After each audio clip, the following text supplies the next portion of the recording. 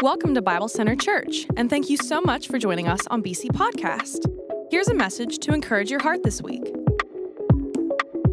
Well, good morning and welcome to Bible Center Church. I am Pastor Mike. If we have not had the chance to meet, thank you, choir. That was wonderful. That's like my favorite song, so I appreciate being a part of that. My wife and I just got back last night from our 25-year anniversary trip. We have not had a chance to take a trip like this before, so we headed out west. We've never been past the Mississippi, so we headed into Colorado and explored a bunch of different places, did a bunch of hiking. I've never seen anything quite like it. If you come back next week, I'll show you some pictures. The first half of the trip, though, my wife was pretty sick with altitude sickness, so I found myself like running on the mountains by myself. And these are big mountains, and you can get lost, and some people don't come back if you're not careful. And I'm one of those people that if I know where I am, I'll get off trail and explore. But I knew the Rocky Mountains was a bad place to do that. Nevertheless, I do remember there was a point on my second day where I was pretty far into the hike. I was way up high, and I didn't plan on going off trail, but I ended up off trail. There's this thing called scrambling where you crawl on rocks, and it's hard to tell where the trail is and where it's not. And I looked up, and I started realizing that there was a lot of bear poop all around me, and there was a lot of other stuff around me, and I didn't see a trail anymore, and there was a dark cloud coming over the peak, and I wasn't sure if I was gonna make it back. But I'm here, so I made it back. I had a couple different moments like that. There was one point where I ran this incline in Manitou Springs. Nope, I planned on running this incline. I ended up walking it because I couldn't run it. But I ran on the way down, and as I was running back down, like you go up the steps and there's a 3-mile way to come back down to the bottom. This has never happened to me before, but I was running and I was looking down because you can blow an angle if you're not looking down. And about as close as this table, I almost ran into a female elk. And it surprised both of us. I was running and I sensed there was something. I looked up, she looked up, we both kind of freaked out and ran opposite directions. So we had lots of moments like that, but it was an incredible time.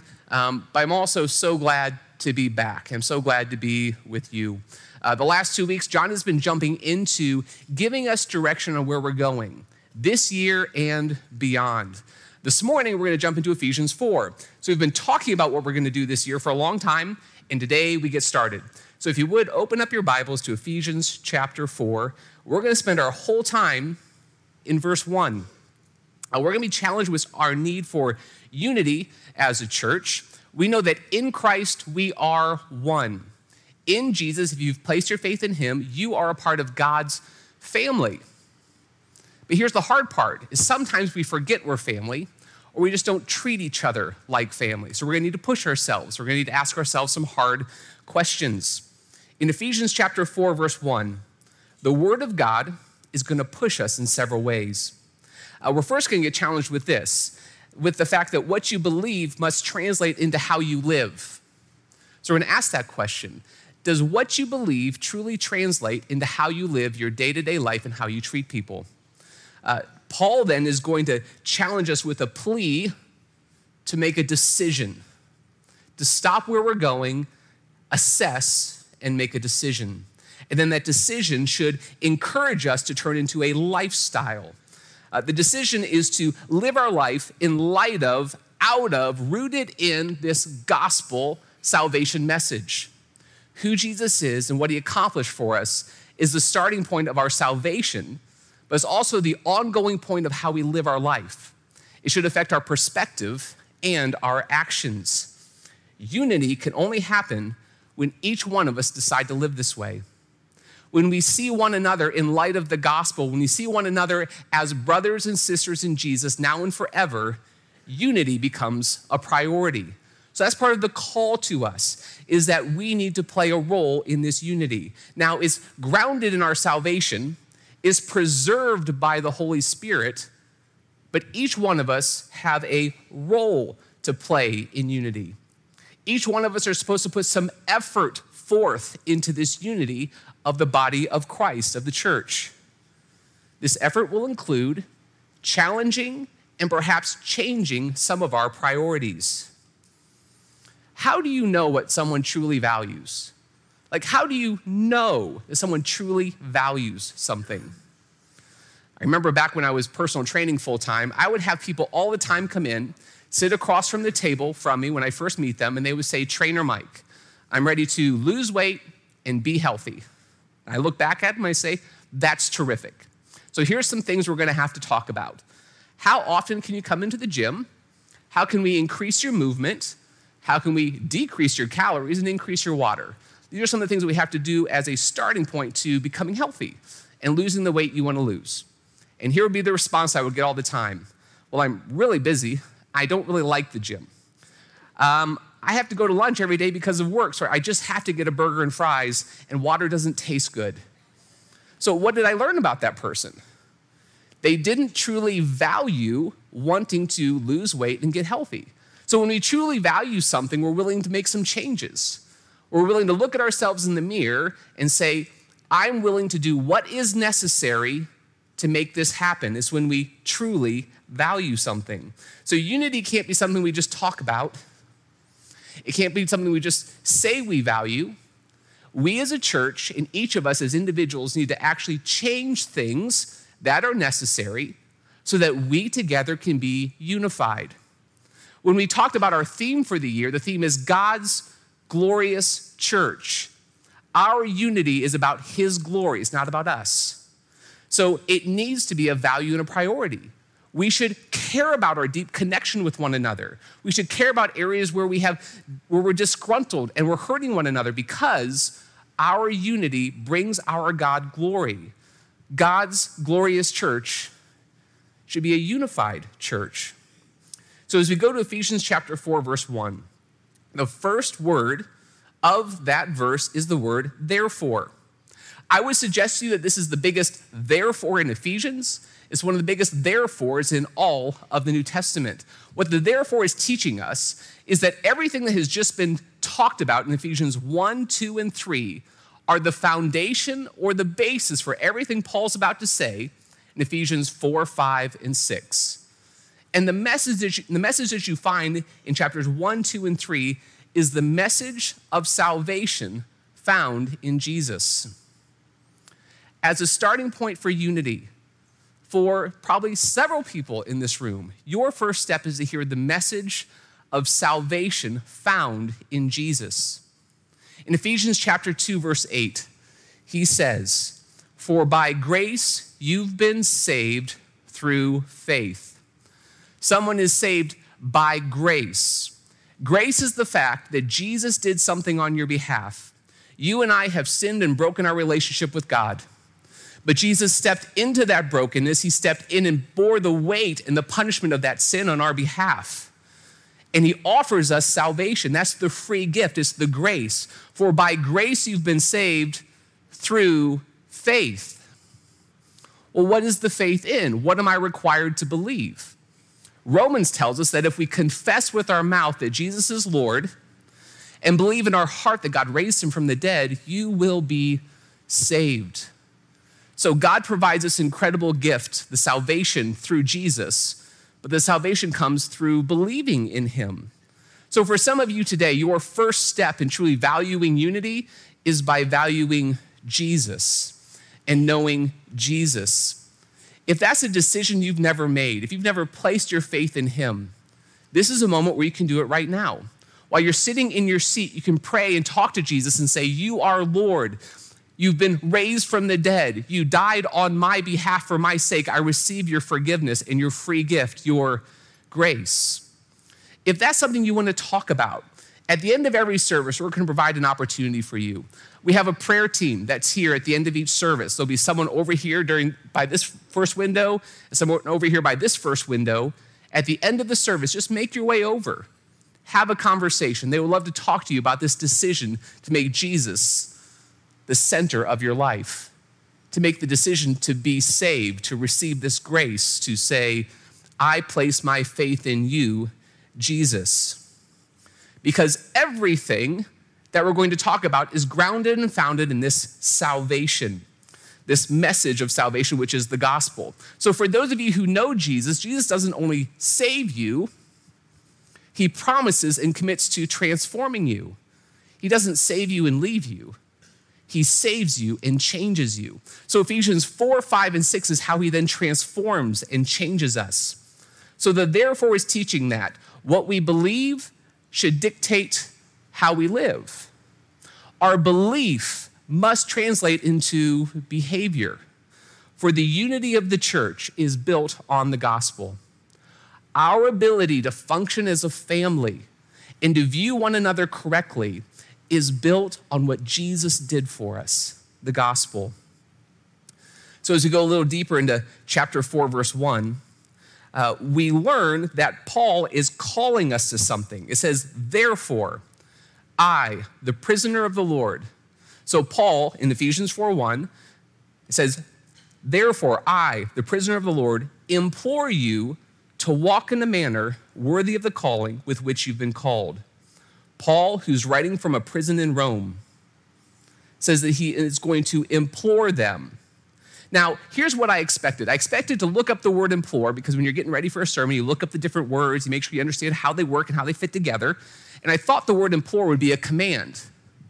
It's actually not a command. It's a plea. It's a strong request. It's a desire. It's an exhortation. It's an encouragement. It's in the context of a friendship, a relationship. A command is something that can just go from a general, to someone in the army and just be, you do this, and you say, yes, sir, and you do it, whether you care about them or not. That's not what he's doing here. The word implore and the type of word that it is saying, because I love you, I want you to do this. My daughter's name is Lexi. It'd be like me looking at Lexi and saying, honey, I would love it if you didn't text that guy so much. I know you like him, but I think he's bad news. She's almost 17. I'm not going to take her phone from her. I'm not going to stop her from texting people, but I'm going to encourage her. I'm going to implore her. I'm going to beg her to not keep texting this guy because it might be bad for her. And because she knows I love her, she may choose to stop. So there's a relationship there. Paul does the same thing in the book of Philemon. He's good friends with this guy named Philemon, and he has a request for him. And in verses 8 and 9 of Philemon, he says this, I have enough confidence in Christ to order you to do what is proper. So he's talking to Philemon. He says, I have the confidence in Christ to order you, to command you to do something. So he could. And in Ephesians 4:1, he could command us to do something. It says, but rather, for love's sake, I appeal to you, speaking to Philemon. That's the same word being used here. He, for love's sake, is appealing to us to live in a certain way because he loves us, because he has a connection with us. So Paul is pleading with them. Paul is pleading with us to prioritize a certain way to live. He puts a decision before us, and then he encourages us. He implores us. He begs us to live in this manner. Let's go back to the verse. Therefore, I, the prisoner of the Lord, implore you to walk in a manner worthy of the calling with which you have been called. So he's imploring them to walk. Now, when I saw the word to walk, I assumed that would be like this active verb, like I'm going to encourage you to continuously keep acting like this. It's not that kind of a verb. So when you go into this, what you learn is that the idea to walk is actually a moment in time. He's saying, I'm pleading with you to stop the direction you're going, to consider where you are, and to make a decision in a moment of time to do something differently. It's a moment in time kind of verb. Paul is pleading and imploring the Ephesians and you and I to stop for a moment, to think, to consider, to reset their feet and their eyes in a particular direction. It's a moment in time decision. Now, we might have to have that moment in time a couple times throughout our life, of course, but he's saying stop, consider, change. So that's what we're going to need to do. As we're asking questions about how we're doing when it comes to unity and walking in light of the gospel, in light of our salvation, sometimes we're going to just need to stop and ask ourselves, how are we really doing? And then change direction to walk in a manner worthy of the gospel, a manner worthy of our calling. Let's go back to the verse again. You're going to hear it several times this morning. Therefore I, the prisoner of the Lord, implore you to walk in a manner worthy of the calling with which you've been called. The calling. So if he's imploring and encouraging us to walk a certain way, to stop and to make a decision to go a certain direction, but we don't understand where we're going, it's not helpful. He's saying, walk in a manner, live in a manner worthy of your calling. So what is this calling? First off, calling is a noun. It's a thing. Secondly, it's a thing that we are given. It's not something achieved. It's not something we earn. Our calling is given to us by God himself.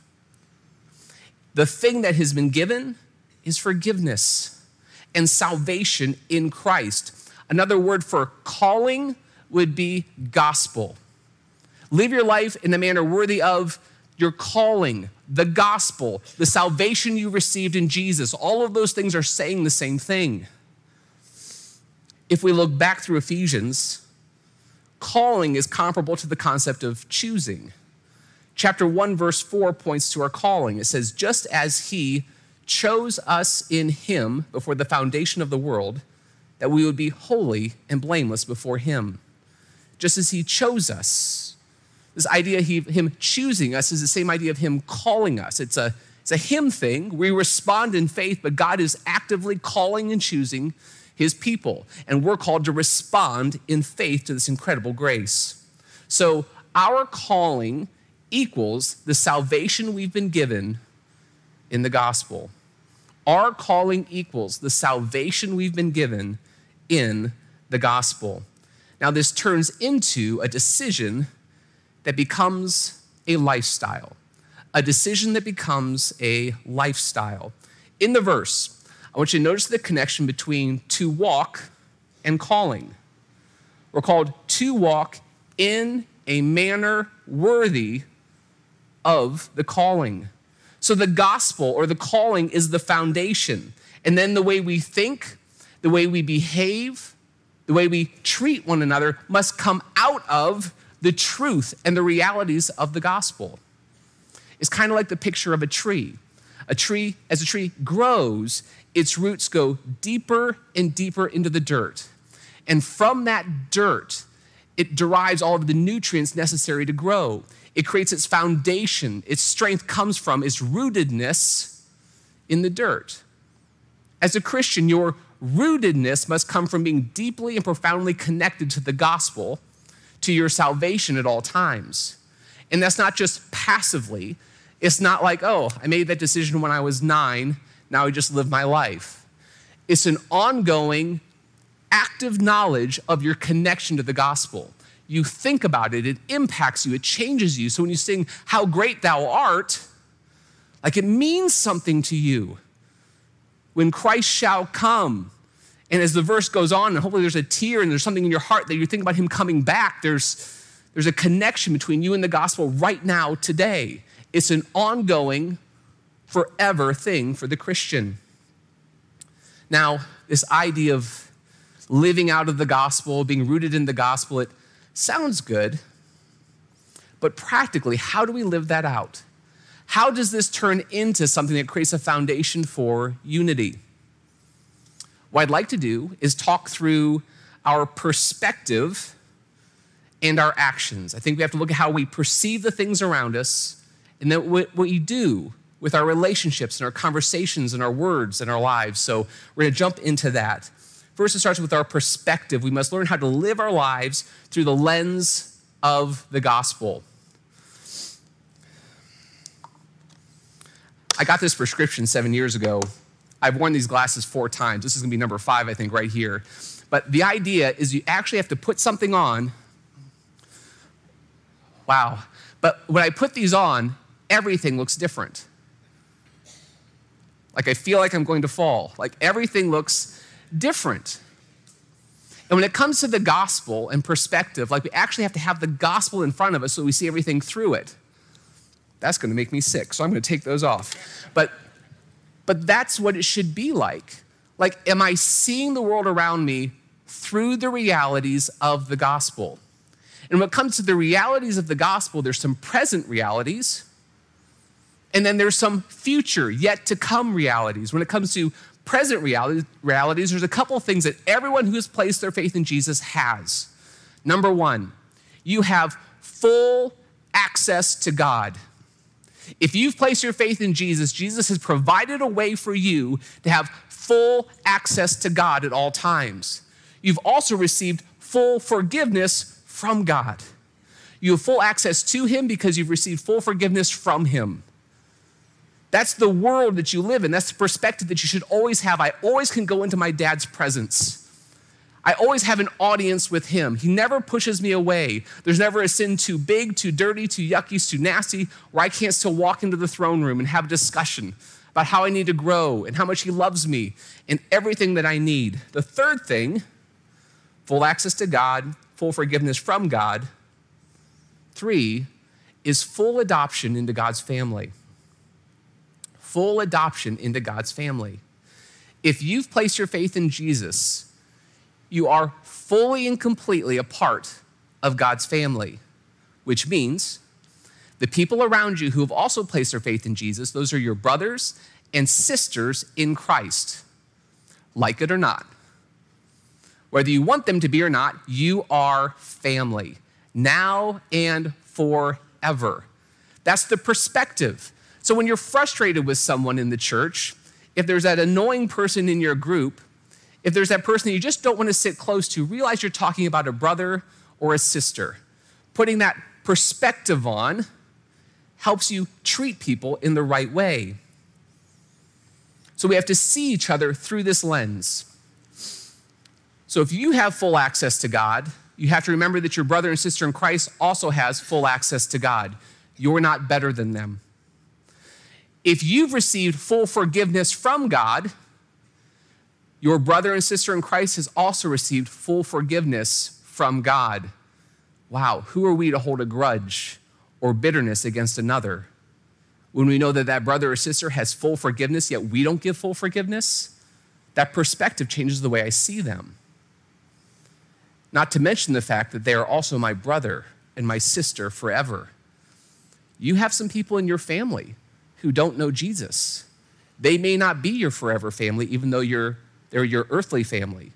Around you right now is your forever family. That means something. It changes your perspective in how you treat one another.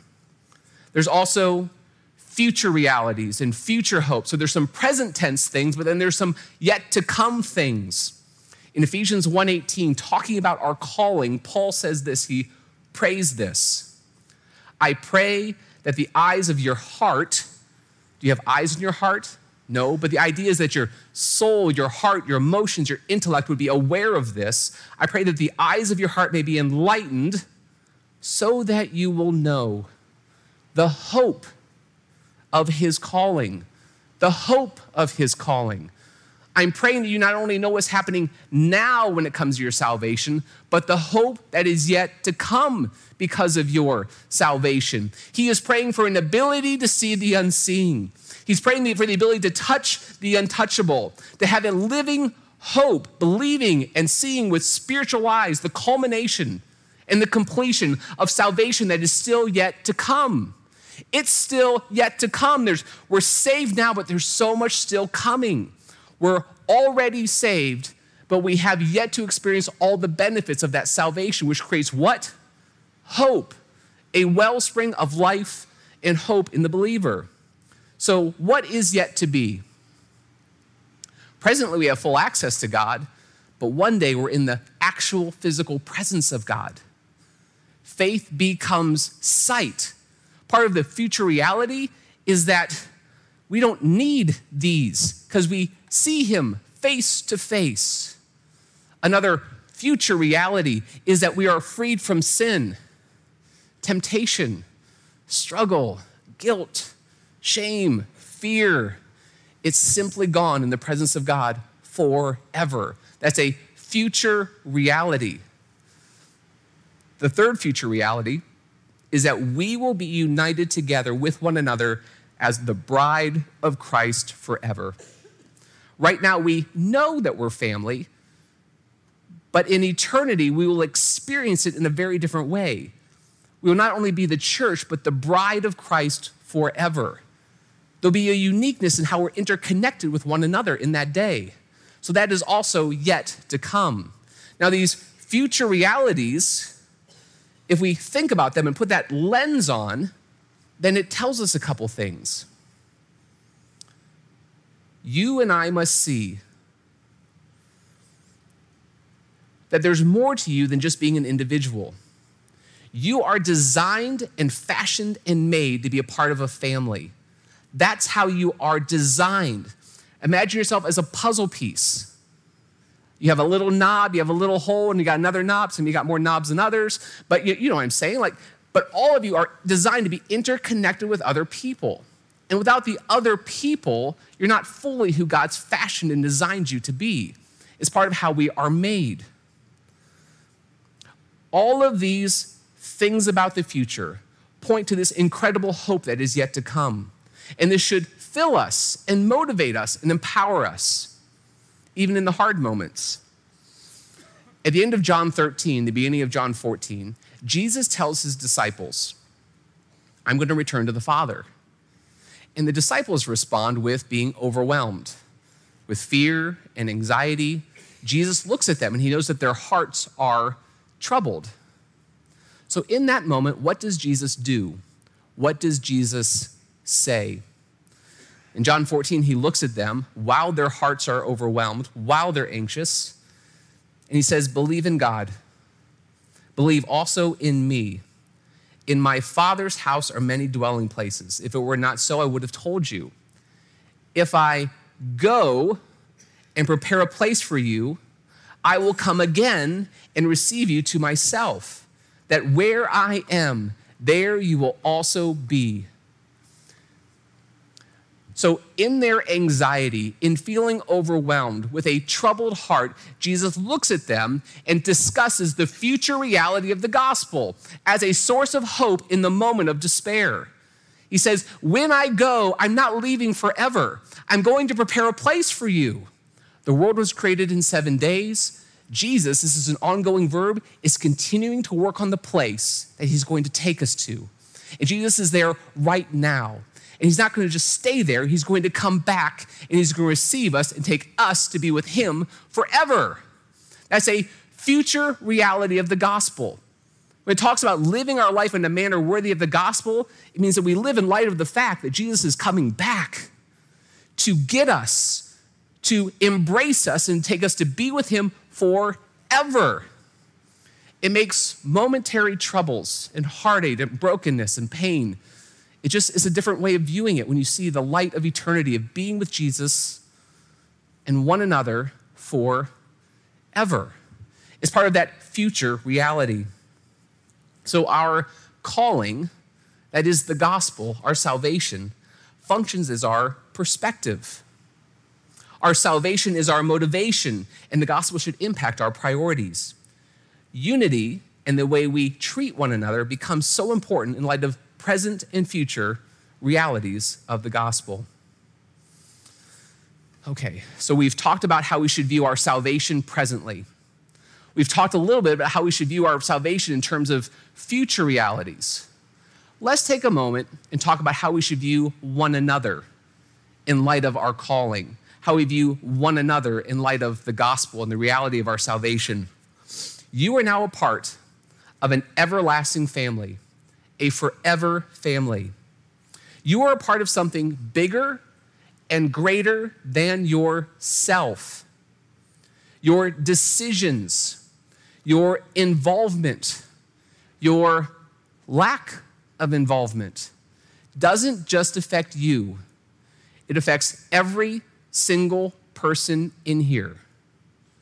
Whether you're leaning in and being involved, or you're leaning out and not being involved with the church, your family, the body, the bride of Christ, God's glorious forever family, has impact on everything. You may not feel it. You may not always see it. You may not know it. But that's how we're designed, and that is true. And I don't say that to, my goal there is not to give you guilt or shame if you're kind of just showing up and attending. That's not my desire. But I want you to know you're missing out. You're not living out God's design. And when you're not fully living out God's design, you are missing out on joy and happiness and moments of incredible pleasure and connection and intentionality that brings glory to God and God's glorious church. I don't want you to miss out. I want you to lean in and to be involved because it matters. It changes everything. You no longer exist by yourself, and you no longer exist for yourself. A couple things to consider. No one is better than another. When it comes to the family of God, those who have placed their faith in Jesus, no one is better than another. My sin stinks as much as yours. Your sin stinks as much as the person beside you. We are on the same level when it comes to that. None of us showed up into God's throne room with something to offer. All of us showed up with empty hands in need. No one is better than another, so we ought not treat one another that way. No one has it all together. No one has it all together. Outward appearance of having it together does not mean that someone has it together. I spent years as a trainer working with people. I was kind of a luxury item. They drove the right car. They lived in the right community. Their kids went to the right schools. They wore all the right clothes. There is no difference between how broken someone is who has a lot, who has nothing. They're the same. I've been there. I've had the conversations. All of us are in need. All of us are broken. And all of us are on a journey. So some of you are farther out in the journey. Some of you are just getting started. Can you imagine what it feels like for someone who's just getting started on the journey and to look up ahead to someone you're looking up to, and for that person to look back and to judge you and to criticize you and to put you down when you're just trying to put one foot in front of the other? So if you've been in this journey for a while, your role and your design within this family of God, this body of Christ, this movement toward unity, is to look back to the person who's just starting the journey and to pull them along, to encourage them, to help them, to pray for them, to jump into their life. It's not to point back and criticize and judge. Yeah, they've got work to do, but so do you. So part of this is knowing that we're on a journey. Another piece is that everyone will have a unique story written under the sovereign hand of God. Everyone will have a unique story. You have a set of temptations and struggles that the person beside you does not have. You have a set of desires and passions and skills that the person beside you does not have. You will have a unique set of circumstances in your life that the person beside you will not have. You might deal with death and despair, and the person beside you might deal with sickness and losing friends. Like, each of you are going to have a different story. And because each of you have a unique story and set of experiences, and you're different than the person beside you, let's give each other a little grace. We have full access to God. We've been fully forgiven by God. We're one family together. In light of that, offer some grace to the person beside you. How good would it be to provide encouragement rather than criticism? To first hug before you scold.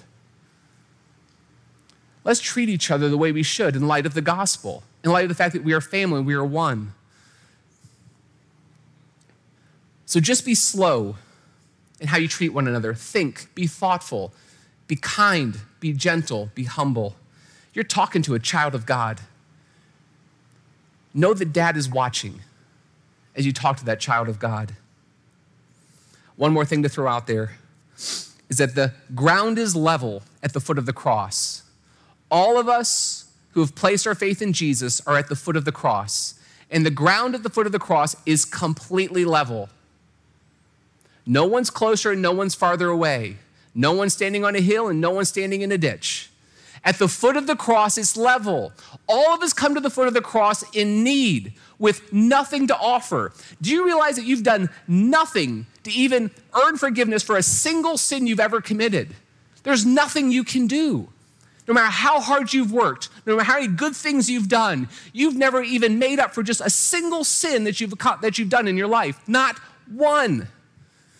The ground is level at the foot of the cross. And that includes the Christian who's struggling with despair or addiction or pain or the Christian who serves in the nursery every week and leads 2 Bible studies. The ground is level at the foot of the cross. So it's the starting point to how we treat one another. You're eye to eye with the person you're looking at. You don't have to look up at someone. You don't have to look down at someone. You're eye to eye. They might be farther in the journey. They may have something to offer, but it's still level ground at the foot of the cross. It's the starting point for our unity. There's no path forward until we live in a manner worthy of the calling. In other words, live in light of this gospel, which is even ground at the foot of the cross. It's our starting point for the entire discussion on unity this fall. So know that about yourself. Know that about the people around you. So thinking about this, knowing this, means that we look to Jesus with thankfulness and praise. But then we look to one another with compassion, with commitment, and with encouragement. So when it comes to action, how do we live this perspective out with one another? Couple thoughts. Number one, we implore one another. Paul implored and pleaded with us to live our life in light of the gospel. So when you see a brother or sister not living their life out in light of the gospel, plead with them in light of a relationship. God's saying, I love you so much that I want you to live this way for your good and for my glory. So when you're with someone who's struggling, do the same thing. Because I love you so much, I'm going to encourage you, I'm going to plead with you to live your life in light of the salvation for your good and for God's glory and for the unity of the church. We do it together.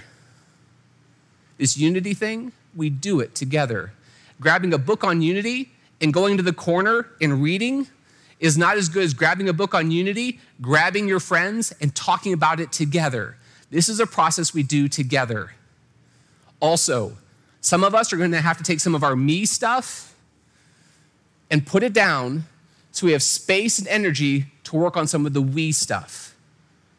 We have to put down some of the me stuff to have the ability to work on some of the we stuff.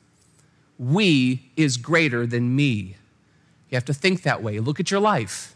Is it all about me or is it all about we? You have to know some people by name. You're going to have to know some people by name. You hear us talk about groups. You have to know some people by name. If they don't know you and you don't know them, you're probably not contributing to unity in the church. If there aren't a group of people that actually know you, and there aren't some people that you really know, you have leaned out, and all of us are being affected. We have started multiple new groups. There is room for you. There is a group for you. Next week, we have a big group starting for high school and middle school parents. If that's you, I want you there because I want you to be known and to know others. That's when we become interconnected. That's when we become interdependent. So we need to make unity a priority. We need to make it a value. And like we learned at the beginning, if it's a value, it means we're willing to change who we are and what we do for the sake of that value. The unity of the church is built on the gospel. And you and I need gospel perspective. And you and I need to live out of the realities of the gospel in such a way that it impacts the way we view and treat one another. We plead with one another to prioritize unity as one family living out of, rooted in the gospel, our calling. If we make it our priority, if it becomes the culture here at Bible Center that we are just unified and we're not going to fight for me, we're going to fight for we, what happens is God begins to receive much glory from that unity. The world begins to watch us and see his love in action. Lives are changed. People come to know him as Lord and Savior because we fight for we. This doesn't happen without his help. So as I pray, I want you to also be praying for you, that God would show you your areas where you have to put down some me, that God would show you some areas where instead of having a pointing hand, you extend your arms. What is your next step? So we're going to pray, and then we're going to prepare our hearts and take communion. Let's pray. Father, this is your church.